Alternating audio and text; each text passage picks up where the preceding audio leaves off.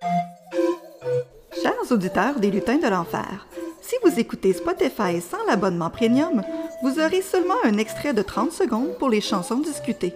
Mais n'ayez crainte, vous aurez accès à toutes les lutineries. Bonne émission! Ici Jules César pour les lutins de l'enfer. Cette semaine, ils vont venir visiter mon beau coin de pays et on va avoir un triplé de turmion catilote et du bon doom dépressif pour bien starter la journée. Tout ça est bien plus aux lutins de l'enfer. Une certaine espèce de lutin erre dans les bars métal les plus crasses et vagabonde entre les shows et festivals à travers la planète.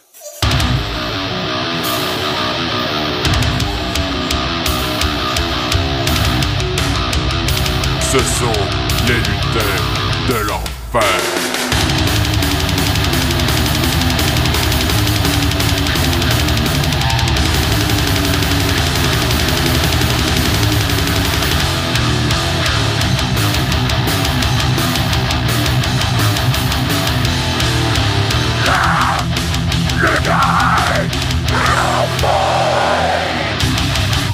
Hey, salutations à toutes et à tous, bienvenue au Lutin de l'Enfer. Je suis le Lutin O, en compagnie des espiègles Lutin D, Lutin K. Comment allez-vous? Il va très bien. Ça va très bien. C'est grâce à nous que tout va bien. Ah ouais? On remercie. Ouais, nous, on répand le Ça va-tu bonheur. si bien, ça? Ah ouais, Ben on vient oui, de Saint-Charles en réalité. On vient de Saint-Charles. Ouais, c'est ça, là où tout goûte le jujube. Oui, la muraille de Gommy qui entoure la ville. Séparé par la rivière de Fudge Chaud. Faudrait que vous veniez en parsemer un peu à Montréal. Là. Le monde est sous tension. Là. On a vu ça dans le... Il y a eu une petite manifestation hier. Là. On enregistre un lundi. Fait que les gens sont un peu à fleur de peau. Ça prendrait des jujubes. Malheureusement, c'est juste l'asphalte qui pousse à Montréal. Les jujubes, ça pousse pas à Montréal. On est trop loin de Saint-Charles pour bénéficier de cette influence Ben, c'est parce positive. À Saint-Charles, il y a ce qu'on appelle une usine à bonheur. Dans le fond, le monde qui vont là, ils sont 8 heures heureux de temps sur place.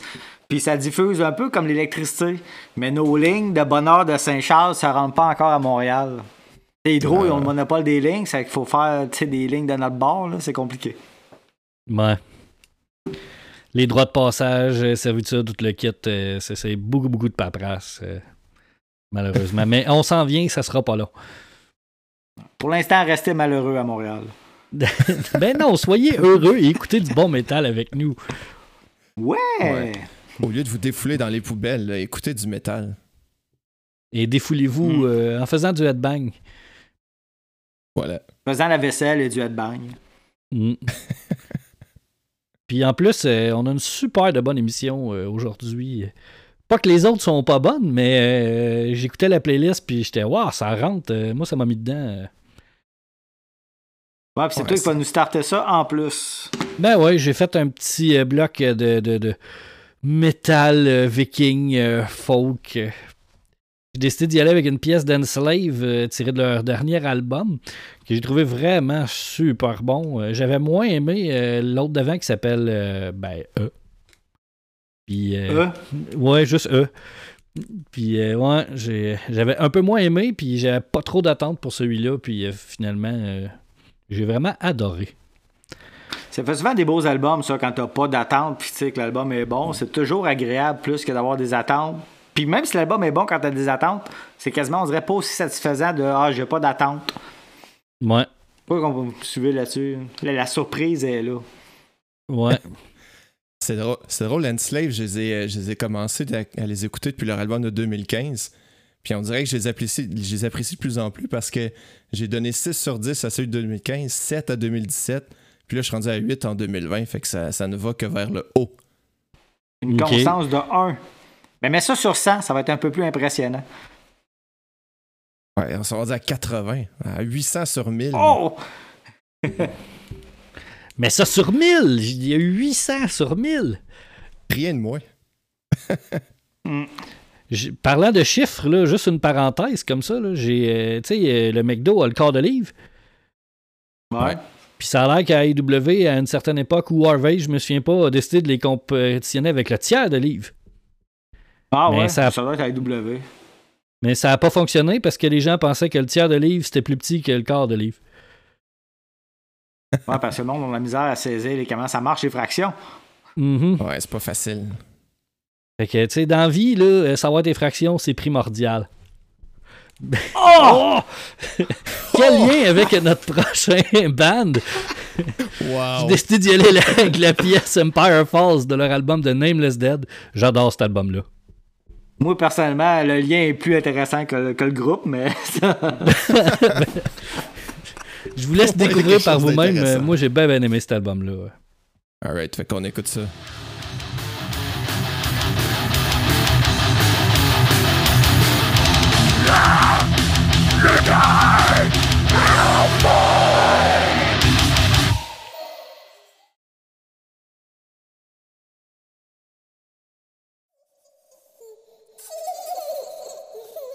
On vient d'entendre une belle pièce de Avukruunu qui a été nommée band...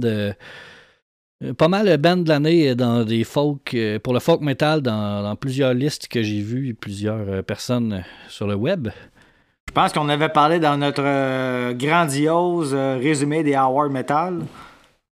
Oui, on l'avait vu là-dedans. Ça se J'avais déjà entendu l'album et puis là, c'est ça. J'ai décidé de vous présenter une belle pièce avec elle aussi un nom à coucher dehors. Javimain on yo. Avec beaucoup d'assurance dans ma voix, je suis pas mal sûr que c'est ça. Oui, ben, en tout cas, moi, je te crée. Close enough. Fait qu'un bon band finlandais qui chante en finlandais. Ouais, j'ai écouté l'album, moi aussi. J'aimais mieux Enslave. On va être honnête avec toi, là. Oh oui, ben, en fait, moi aussi, j'ai préféré Enslaved à cet album-là. Je trouve que l'album, même s'il était nommé album d'année, je trouve qu'il est un petit peu inégal par bout, mais quand même, j'ai eu bien du plaisir avec... Imagine les autres, comment ils devaient être inégaux dans ce cas-là. C'est les tops. Ouais, hein, ben, c'est les tops, hein? Ouais, c'est ça. Je me dis, si lui, c'est top dans le folk en 2020, c'était peut-être pas si une bonne année que ça pour le folk. Ben, moi, dans la section, je l'ai essayé pour vous, là. Dalriada viennent de sortir de quoi? Ça fait pour vrai? Ouais, puis c'est pas... moi, je n'ai pas accroché. C'est la même recette, une toune après l'autre, mais tu sais, les tounes durent toutes 6-7 minutes. C'est... La magie de ce groupe hongrois n'est plus dans mon cas. Ah, moi, je suis curieux, je vais essayer de l'écouter. Leur album qui avait sorti avant était quand même bien. Ouais. Toi, t'avais même réussi à avoir des passeurs clandestins en Hongrie qui t'avaient amené les CD à l'époque qu'on faisait la radio. Oui, c'est vrai. Je les ai fait venir de Hongrie, puis ne faisant pas partie de l'Union européenne, aujourd'hui, je sais pas si... mais à l'époque, ils n'en faisaient pas partie, fait que la monnaie... mettons que ça m'est revenu très pas cher pour 2 albums de Dalriada. Fait que des fois, ça vaut la peine de faire venir sur un petit marchand local. Même ce petit marchand local-là, il est en Hongrie. Ouais, t'économises. Donc, ouais, Olivier, t'avais un petit quelque chose à nous parler, je crois. Oui, d'ailleurs, ça me fait penser, ce genre de troc-là est beaucoup plus difficile dans un univers où est-ce qu'il n'y a plus rien qui tient.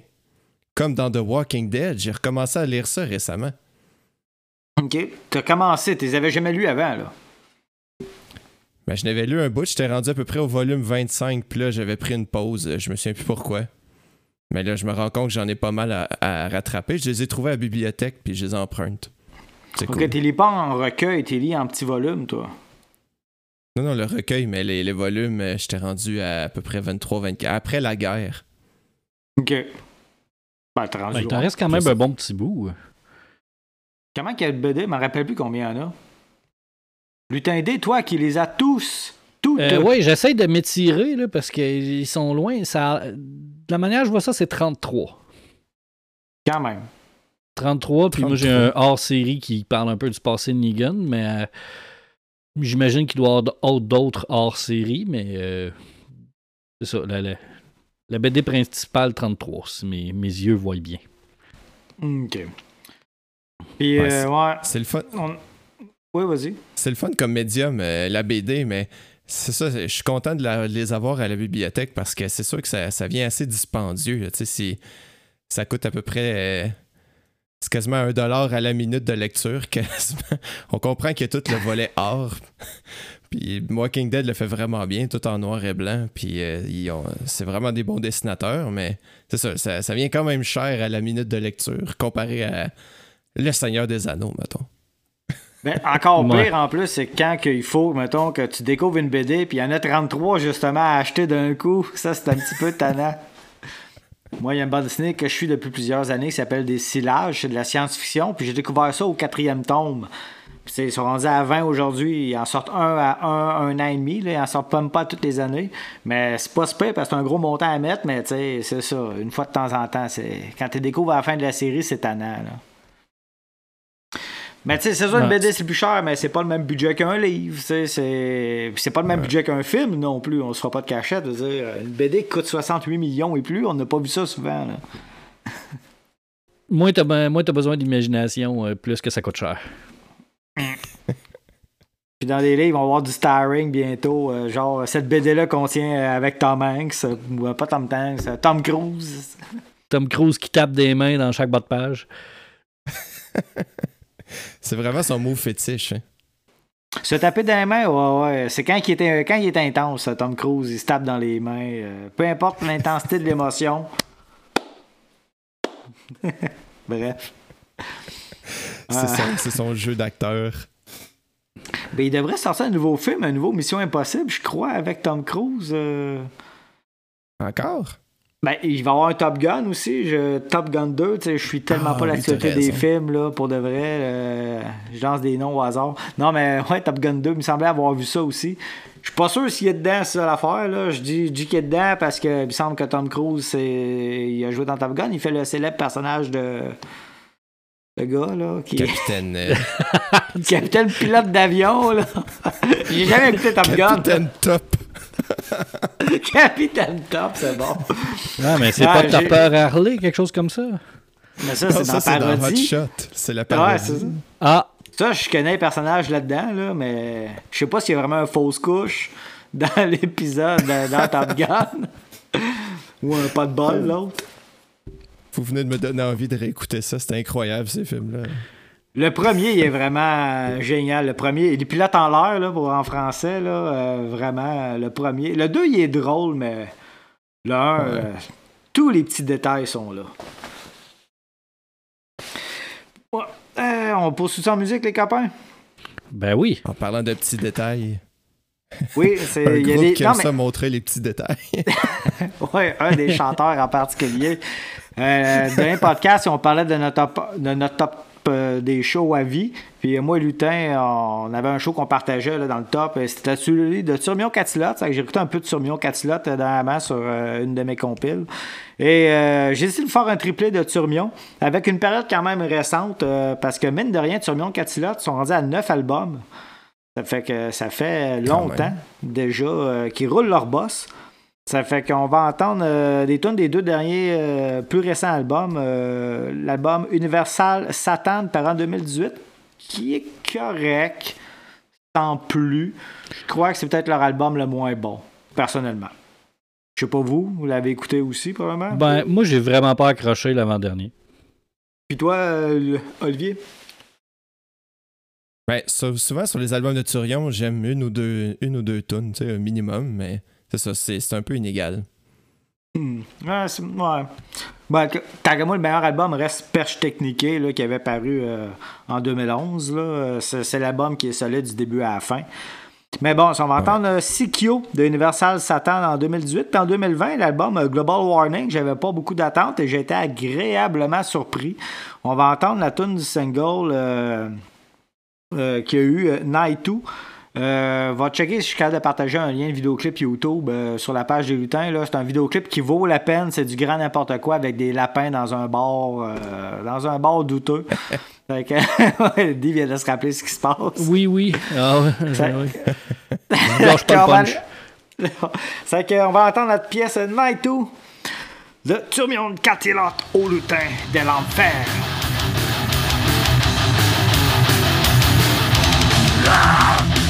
Le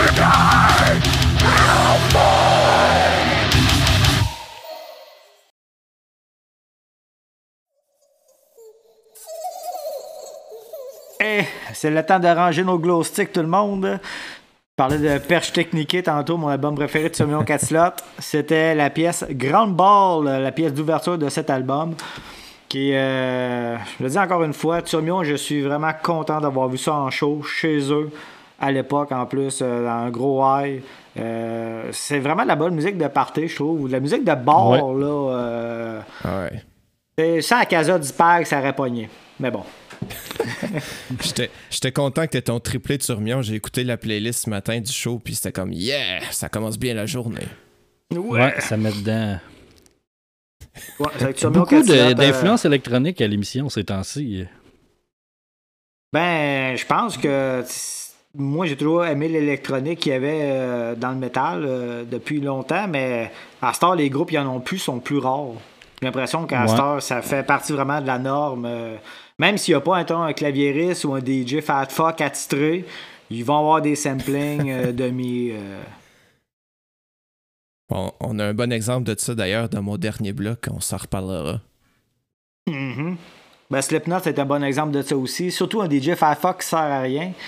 Hellraiser, dans le groupe, moi puis Lutin, on a déjà fait on a écouté le DVD Disaster Piece qui est multi-angle. Ouais. Et on avait mis un des angles de caméra sur Hellraiser, savoir combien de fois qu'il touchait au moins son piton dans le show. Pas souvent, mais des passes d'headbang, il y en avait un bon répertoire. Il touche à des pitons, je pense, c'est quoi, 2 ou 3 fois sur 4 tunes? Ah ouais, c'est pas beaucoup. Mais je sais pas, vous autres, moi il y a un petit quelque chose qui m'accroche en show quand il y a un son qui est pas produit par quelqu'un qu'on voit sur stage. Tu sais, comme s'il y a un sampling qui est dans une cassette en quelque part, il y a un petit quelque chose qui me gosse parce que je me dis, s'ils font ça, qu'est-ce qu'ils peuvent faire d'autre? Tu sais, j'aime ça qu'il y ait quelqu'un, même s'il fait rien, ben tu sais, au moins, il pèse, tu sais, comme, je pense, mettons, à Hailstorm, je pense qu'ils ont un claviériste plus le chanteur qui sort des fois sa guitare piano. C'est clairement trop de claviéristes, mais au moins ils sont là, puis ils ont du fun, puis on sait que le son vient d'eux. T'sais. Je sais pas, c'est peut-être juste moi qui capote. Ben, ça dépend. Regarde, j'ai vu le groupe Hollywood Undead il y a plusieurs années de ça au Metropolis. Je ne connaissais pas. Hollywood Undead, c'est 9 Ben, c'est 9. Ils sont 9 dans le groupe. Ils sont 7 à chanter. Il y en a un qui joue de la bass, de la guitare, puis il y a un qui joue du drum. Puis, tu sais, il y a 2 instruments sur le stage, là, les autres font juste chanter, puis t'es là, OK, il manquait quelque chose. Puis là, il y a un Rudy qui arrive avec une guitare, il la donne à un gars, il dit, enfin, tu sais, il manquait une guitare depuis le début. Ben non, il prend la guitare de l'autre guitariste, puis il se pousse, puis l'autre qui chantait pas, il se met à chanter, puis l'autre, il se la ferme pour jouer de la guitare. OK, non, c'est que 4 tunes, c'était assez pour moi, les Wood Undead. C'est là, il y avait beaucoup de monde qui servait à rien, là. Bref, petite parenthèse. Mais oui, je suis d'accord, moi et tout. Des sons en sampling qui traînent en background, c'est tannant, moi et tout. Je suis pas beaucoup fan de ça. Il y avait In Flames qui m'avait déçu, un show, la tune de Quiet Place, de la manière qu'elle commence, là, finalement, quand ils la font en show, ils la font même pas à guitare, puis c'est un riff qui se fait à guitare, là. Mais c'est un petit sampling qui joue, c'est... Ouais, OK. J'étais fâché! Ben, des fois, ça peut servir de transition. Tu sais, c'est juste ça, puis après ça, ça coupe, puis le band embarque, c'est correct, mais c'est quand ça continue à travers la pièce, mais des fois... Moi, ça me confuse. Après ça, je sais plus si le chanteur il fait du lip-sync. Moi, j'ai vu Rammstein en show. Qu'est-ce qui était vrai? Qu'est-ce qui était pas vrai? Est-ce que Till chante vraiment? Est-ce que Till a une voix? Ben oui, parce qu'on l'a vu dans un reportage, il parle des petits chalets, des petits oiseaux, puis de la rivière qui passe à côté. Parlez-nous de l'album, tu sais, il parle même pas de l'album. Là. Till, c'est un grand romantique. C'est pas parce qu'il était un ogre autrefois que c'est pas un grand romantique. Parce que oui, depuis ceux qui ne savent pas, Till Lindemann est un ogre, il se nourrit de têtes de bébés. Juste des têtes. C'est une conspiration, la QAnon, ça. Ils sont toujours attachants, mais bon, j'aime ça, moi, des théories du complot. Peu importe le complot bidon, dont Till est un ogre. Bon, moi, t'affirmes que c'est bidon, fait que si les gens te croient, tu t'auto-crois même pas, fait que ça part mal. Ouais, mais j'ai toujours des genres de trucs de même, comme la secte des adorateurs de la pizza. Au moins, on était clair, on disait qu'on était une secte, il n'y avait pas de surprise. On est là clairement pour profiter de toi. Et sacrifier des pizzas. Oui. C'est le camarade Vodka Squad. Un autre groupe bidon. Donc, on va passer dans la musique, ouais. Si, pour mon prochain bloc, j'ai été inspiré par un autre podcast que j'écoute ces temps-ci. C'est un vieux podcast, en fait. Ça date d'environ une dizaine d'années. Mais la personne qui le fait a fait un podcast plus récent. J'avais fini son podcast récent, puis je suis tourné voir l'ancien. Ça parle de l'histoire de Rome. Vous pouvez voir ça sur toutes vos plateformes de podcasts préférés. History of Rome. C'est Mike Duncan qui fait ça. C'est des petits épisodes de 20 minutes. Puis ce qui est le fun avec son approche, c'est qu'il fait un survol pas trop détaillé. Souvent, dans ces émissions d'histoire-là, on se ramasse que c'est... ils vont comme dans le détail. Mettons, la belle-sœur d'un tel. Puis souvent, c'est plus ou moins intéressant. Fait que lui, il fait un survol. C'est de l'extrapolation, on s'entend, là. Exact. Déjà, vous savez, il y a des histoires plus récentes. On va y aller. L'histoire du Canada, Québec, c'est beaucoup plus récent. Puis déjà, on n'est pas vraiment sûr parce que ça a été déformé, ça extrapole sur bien des trucs. C'est que quand on recule d'aussi loin, il y a encore plus place à du grand n'importe quoi, là. On sait même pas la devise de qu'est-ce qu'on se souvient. Non, mais officiellement, on l'a interprété depuis, mais la phrase, d'où est-ce qu'elle a été prise, on le sait pas. Je m'en rappelle plus, celui-là. T'es sûrement là au vote pour ça. Tu te rappelles plus d'où vient la phrase « je me souviens », c'est comme non. Ouais, mais c'est ça. C'est quelqu'un qui l'a écrit quelque part. J'ai pogné de quoi là-dessus. Et puis, c'est un artiste qui a écrit « je me souviens », puis finalement, c'est devenu la devise, mais on sait pas... ça doit après ça, on a interprété avec les Patriotes et tout le kit, on a donné un sens à ça, mais au départ, il n'y en avait pas. C'est juste pour starter un rigodon, dans le fond, là. Hey, je me souviens, ça part en dos, ça! Je me souviens. Mais les Italiens, eux, pour revenir à Rome, là.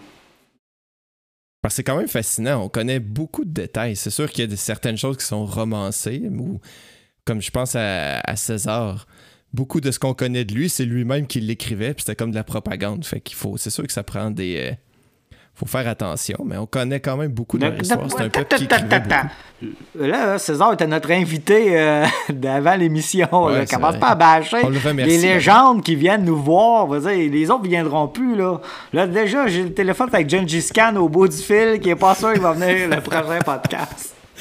Tu veux pas le fâcher, lui. Il va arriver avec une gang d'archers à ta porte. Attila, tu peux te permettre, c'est la Attila de Camelot, là. Ça, c'est pas super. Mais toi, en tant qu'immortel, Lutinka, t'étais là à cette époque-là. Tu peux nous raconter comment ça se passait? Ben, moi, j'étais là pour le grand barbecue de Néron. Néron, qui est pas... On parle pas de Caroline, là. On parle de... Dans le fond, il aimait ça recevoir en grande, Néron. Ça fait que, tu sais, l'empereur Néron, il y avait des esclaves, il y avait du manger, il y avait tout.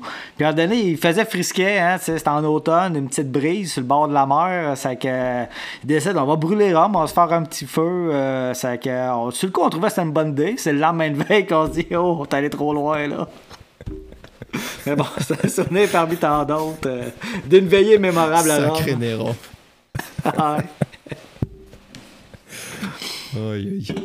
Mais la pièce qui m'a inspiré, c'est Caligula, le groupe XDO, c'est le groupe side project du groupe mieux connu Cataclysm. Et ils sont vraiment à thématique romaine. Ils ont 3 albums. Puis ça, c'est un extrait de leur 2e album, I Caligula, qui a été fait en l'honneur de l'empereur fou Caligula. Tu sais, des boys bands dans la musique, c'est des groupes qui ont toutes la même petite chemise blanche, mettons. Tu sais, ils ont des petits costumes, là. Le XDO, c'est un peu un boys band dans le métal. Ils ont tous des petits soupes de légionnaires romains sur le dos. Ouais, parce qu'ils se donnent en show, ils ont tous un soupe de légionnaire, ils ont l'étendard. C'est impressionnant en show, tu sais, le drum, les basses en show font que tu as vraiment l'impression qu'il y a une armée qui s'en vient de te piétiner, là. C'est impressionnant, le feeling.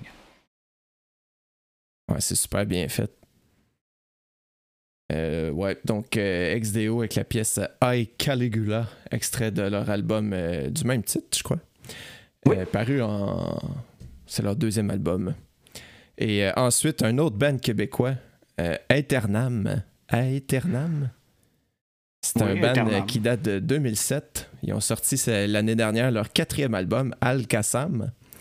Donc, c'est un band québécois que j'ai découvert. Ils sont quand même connus internationalement. C'est super bon ce qu'ils font.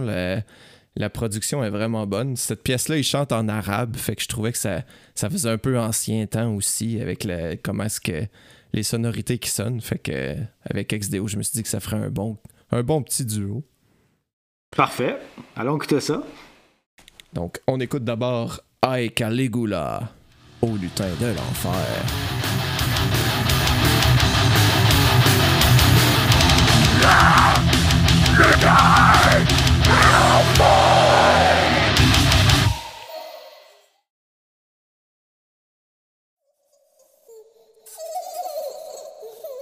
Et pour terminer ce bloc antique, c'était le groupe 14 Dark Centuries, 14 écrit en chiffres romains.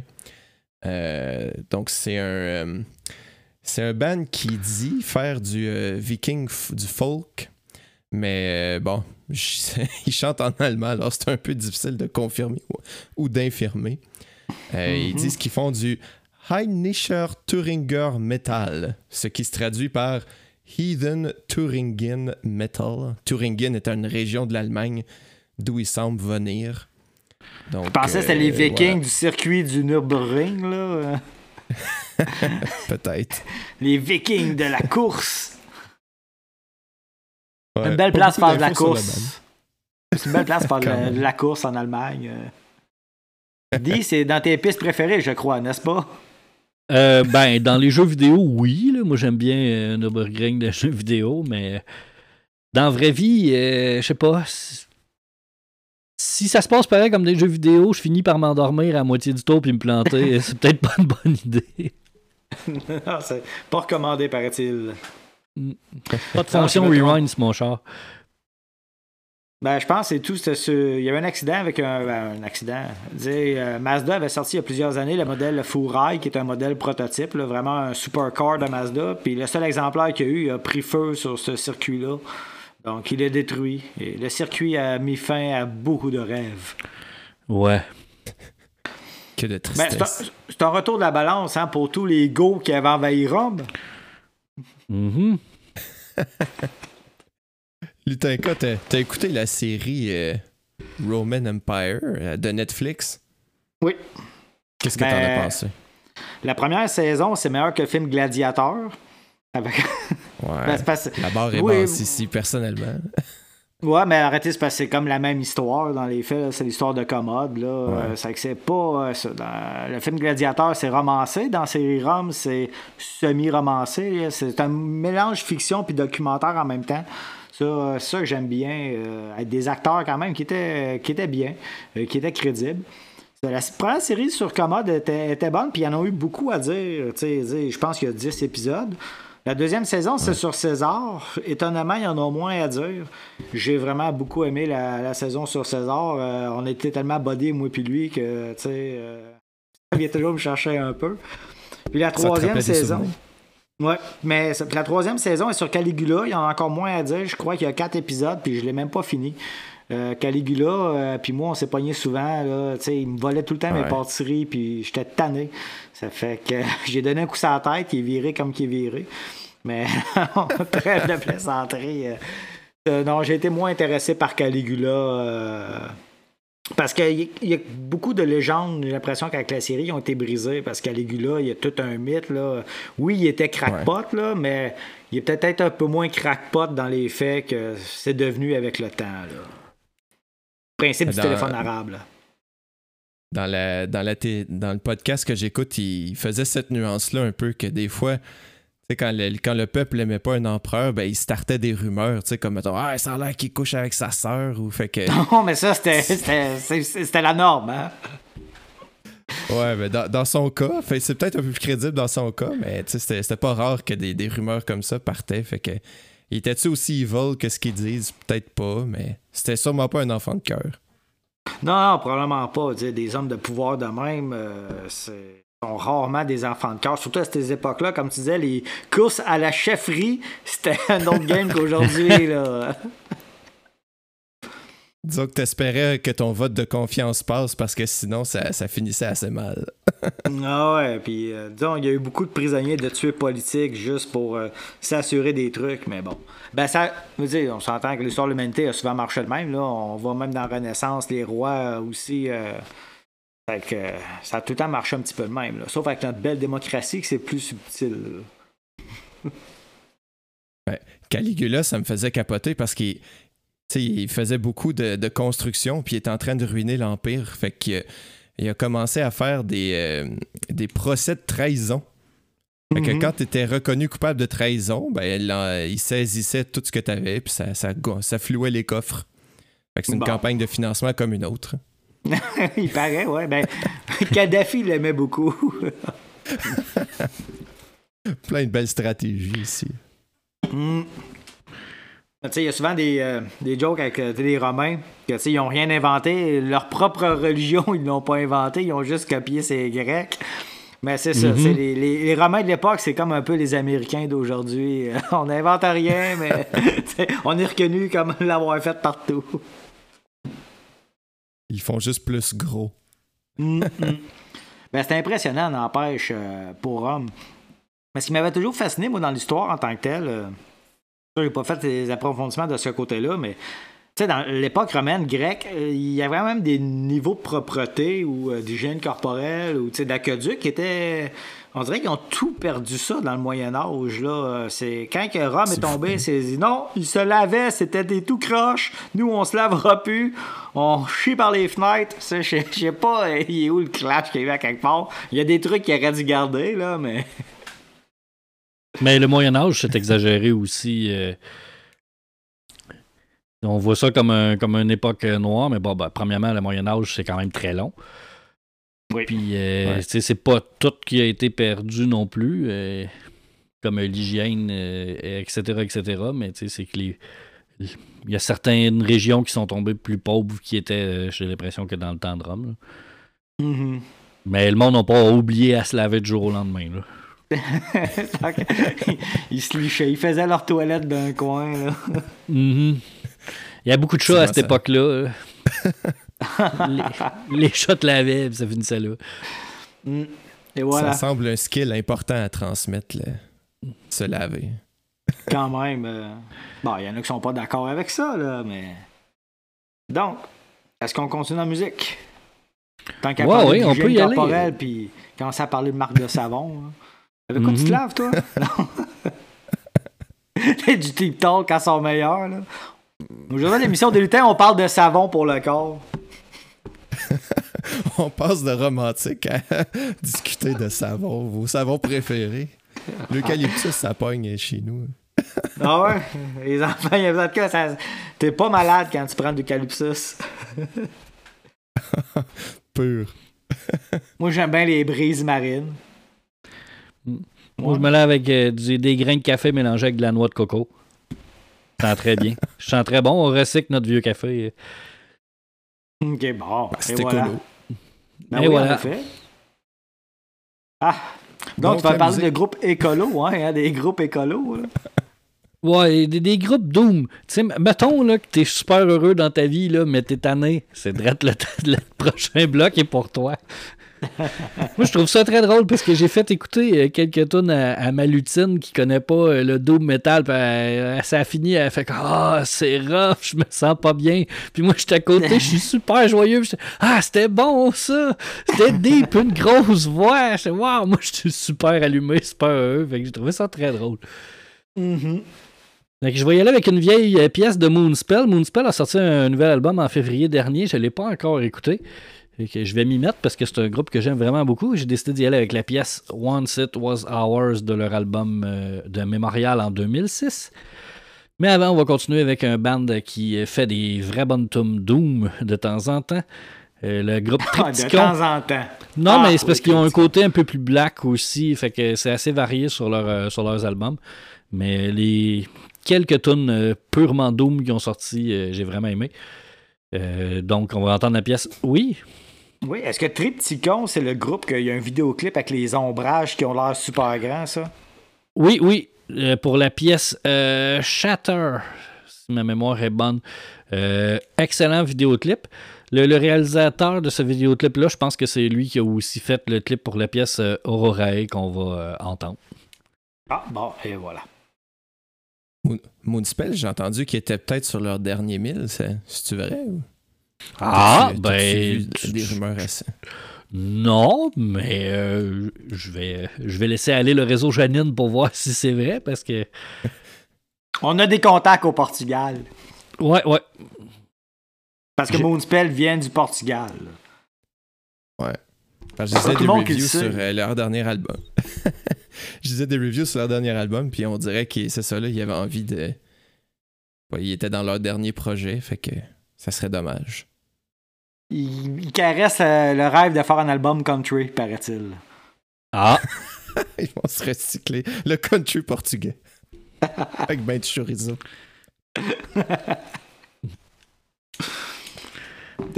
Donc, on va écouter Moonspell et Triptychon. Wep! Ou Lutin de l'enfer.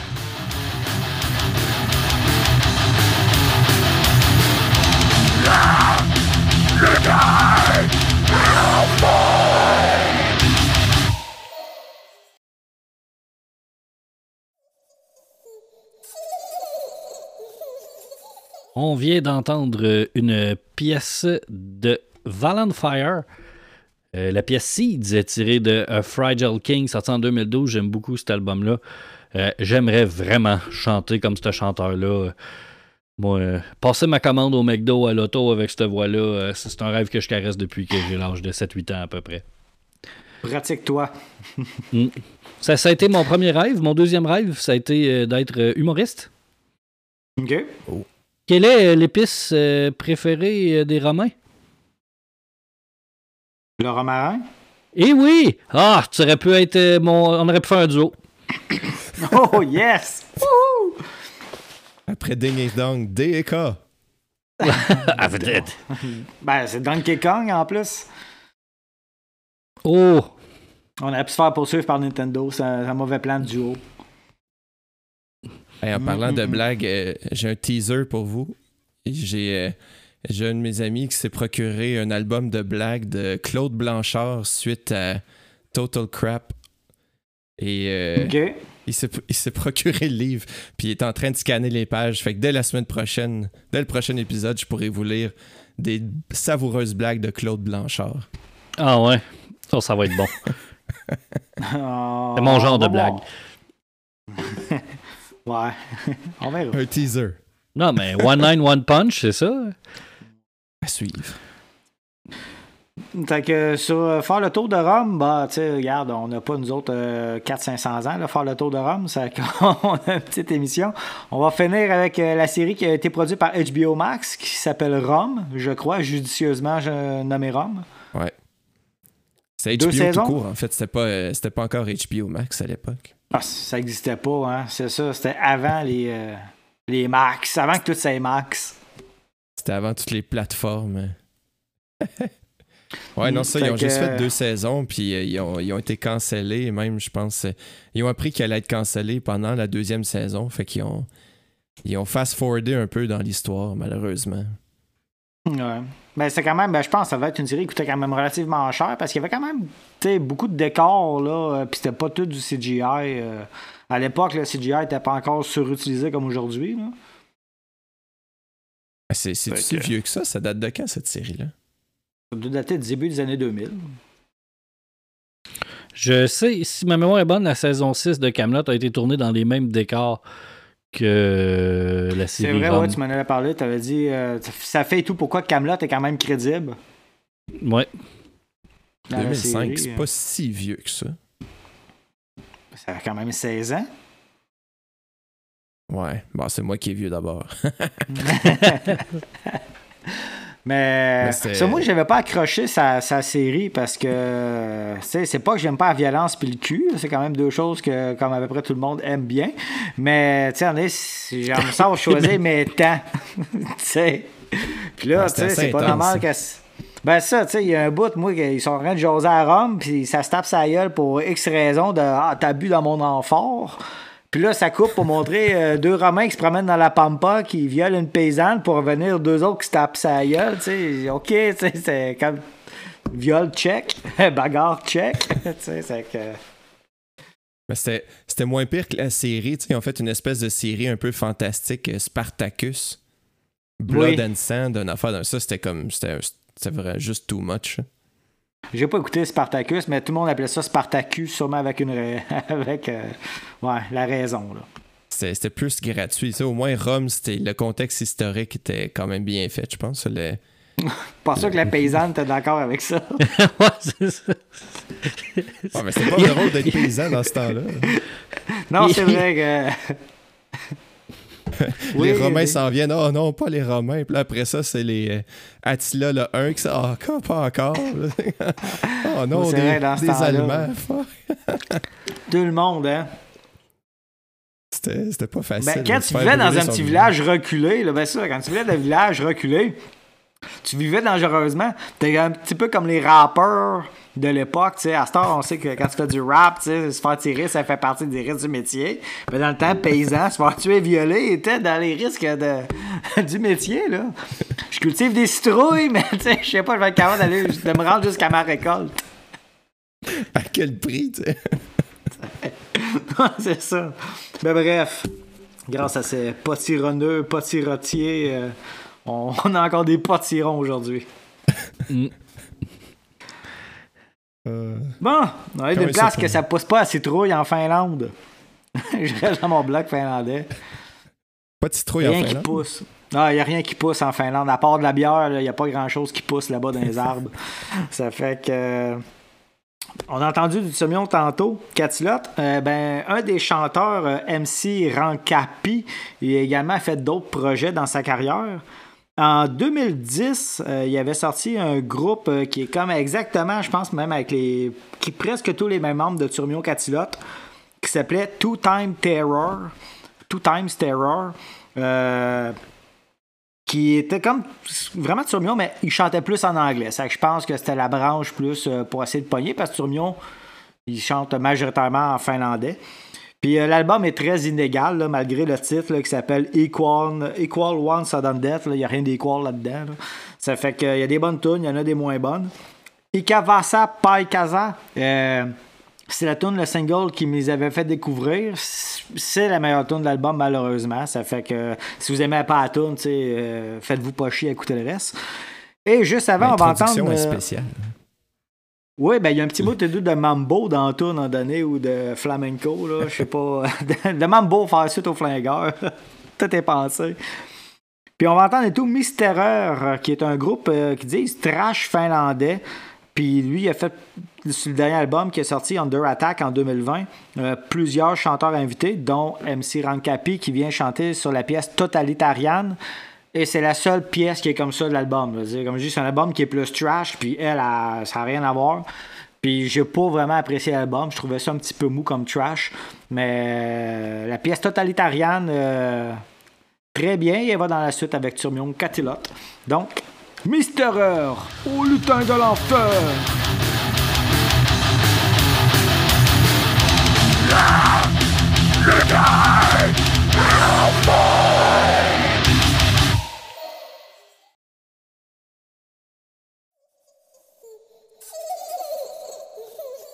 Et c'était le groupe And Oceans, la pièce Fragile, Picture of Silence de l'album Cypher paru en 2002, qui était leur quatrième et dernier album, juste à temps qu'en sorte un récemment. J'avais dit que je donnerais de l'écoute. J'ai donné de l'écoute. L'album est quand même bien. Ça ressemble plus à leur période des années 90, que c'est moins... Le côté électronique est moins présent que ce qu'on vient d'entendre. C'est beaucoup plus black, là. C'est quand même un bon album. Mais... c'est dans les premiers groupes And Oceans que j'avais découvert qu'il y avait de la musique de ce style-là, violente, là, black, avec de l'électronique. L'album d'avant là, qui s'appelait I'm God, paru en 99, je crois. Je suis vraiment plus sûr. C'est ça pour la Finlande. Et c'était ça pour Rome. Ça a été agréable d'aller revisiter Rome avec vous, les copains.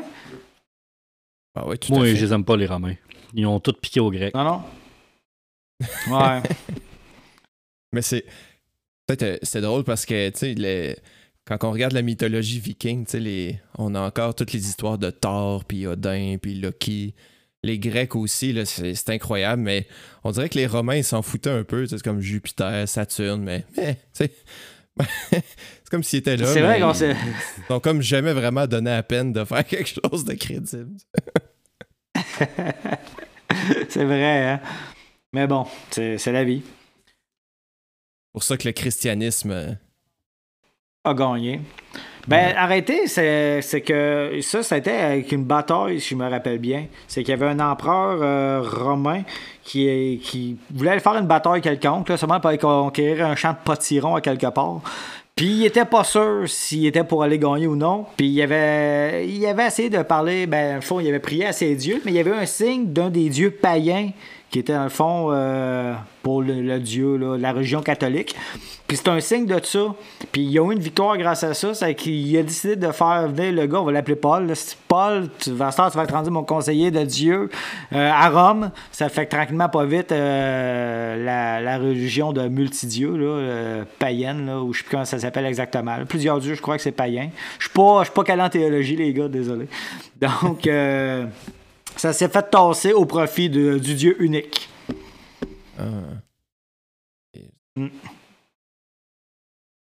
Belle histoire que celle du catholicisme. Ça sera sujet d'une autre émission quelconque. Là. Gardons ça pour notre podcast de théologie. Ouais. Disponible sur Radio Judée. C'est Radio Galilée à Québec. Ah ouais. Ah, Galilée. Alors, peut-être pour conclure en musique, j'ai un bloc qui, un peu de façon fortuite, résume quand même bien l'émission. C'est un bloc tiré de ma dernière compile de 2020. Je fais une compile à chaque année, puis j'ai pris 3 pièces de la compile de l'année passée. Donc, le premier band que j'ai découvert aussi l'année passée, Vredehammer. C'est un band de Norvège qui date de 2009. Ils font du Black and Death, on peut dire, Black/Death. Puis là, ça faisait un petit bout que j'avais écouté l'album, puis j'avais en tête plus la pièce qu'on va jouer aujourd'hui, qui est un peu plus Death. Fait que quand j'ai dit « Ah ouais, Black », j'ai réécouté l'album, puis ouais, effectivement, cette pièce-là, comme telle, était plus Death, mais le reste de l'album est quand même Black Death. C'est bien intégré, c'est un super bon album. Moi, j'ai trouvé que l'album était bon, était efficace, mais ouais. Je trouvais que c'est tiré un petit peu quand même. Là. Peut-être enlever 2-3 tunes, ça aurait été bien aussi. Là. Mais ça, c'est moi. Ouais. Mais c'est ça, puis on parlait aussi tantôt de clavier qui n'est pas présent. Ce band-là est parti d'un one-man band. C'est un solo c'est un projet solo. Puis, mais petit à petit, il y a des musiciens qui se sont greffés. Mais c'est ça, dans le dernier album, il a rajouté des teintes de clavier techno. Donc ça, live, même s'il n'y a pas de claviériste dans le band encore, là, mais c'est ça. Probablement que live, ça sortirait avec quelqu'un en backstage qui pèse sur le piton. Hellraiser de Slipknot qui... okay, là, featuring dans cette band-là. Un artiste invité pour la tournée. Pèse des pitons de temps en temps.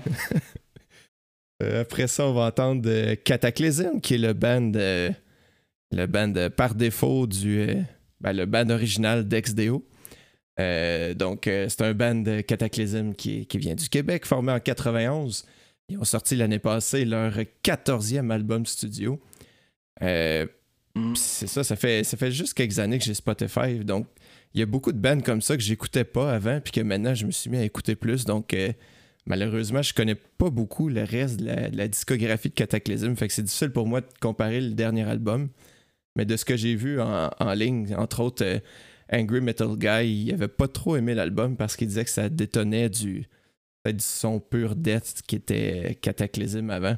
Il disait que le guitariste Jeff Dagenet s'était acheté une guitare à 7 cordes, puis à cause de ça, il s'est mis à triper. Puis lui, il aimait pas trop le son que ça faisait un peu plus deathcore. Mais en tout cas, personnellement, c'est le premier album de Cataclysm que j'ai écouté beaucoup. Puis j'ai vraiment aimé.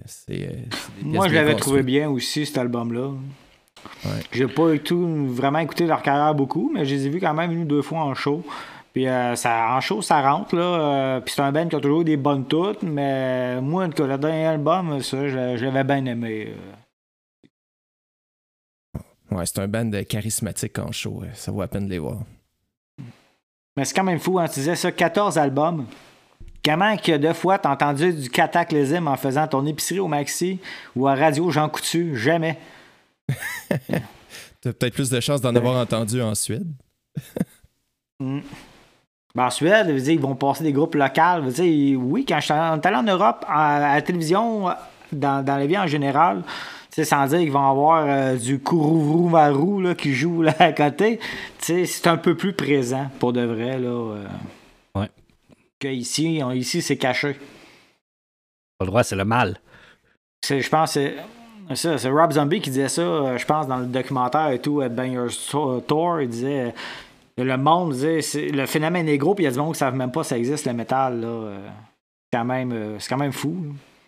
Ouais, il y a quelques bons bands québécois qui ont tout un succès international. Cataclysm, ça en est. Ouais, c'est ça. Mais je les ai pas vus venir au centre culturel. Ouais, mais ils viendront pas au centre culturel. Mais ils vont remplir des arénas ailleurs. Là. C'est ce qui est paradoxal.